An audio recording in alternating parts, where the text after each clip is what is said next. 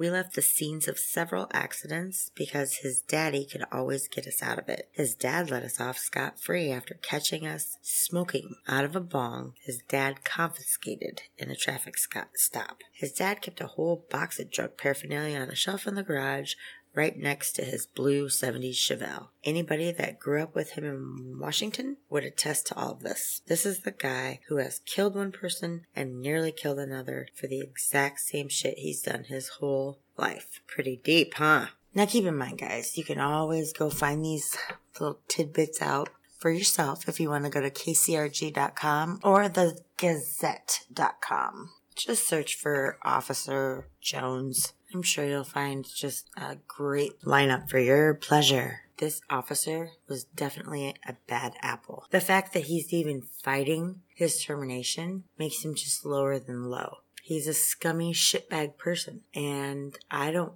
care how deep those blue bloodlines flow. Just because you have that badge does not give you the right to be judge and jury. Police reform is completely overdue. It is time. Take a stand. So there it is. 100 episodes on YKYZ.com. It's just Jen. You stay tuned for another 100 more. Take care of you and yours.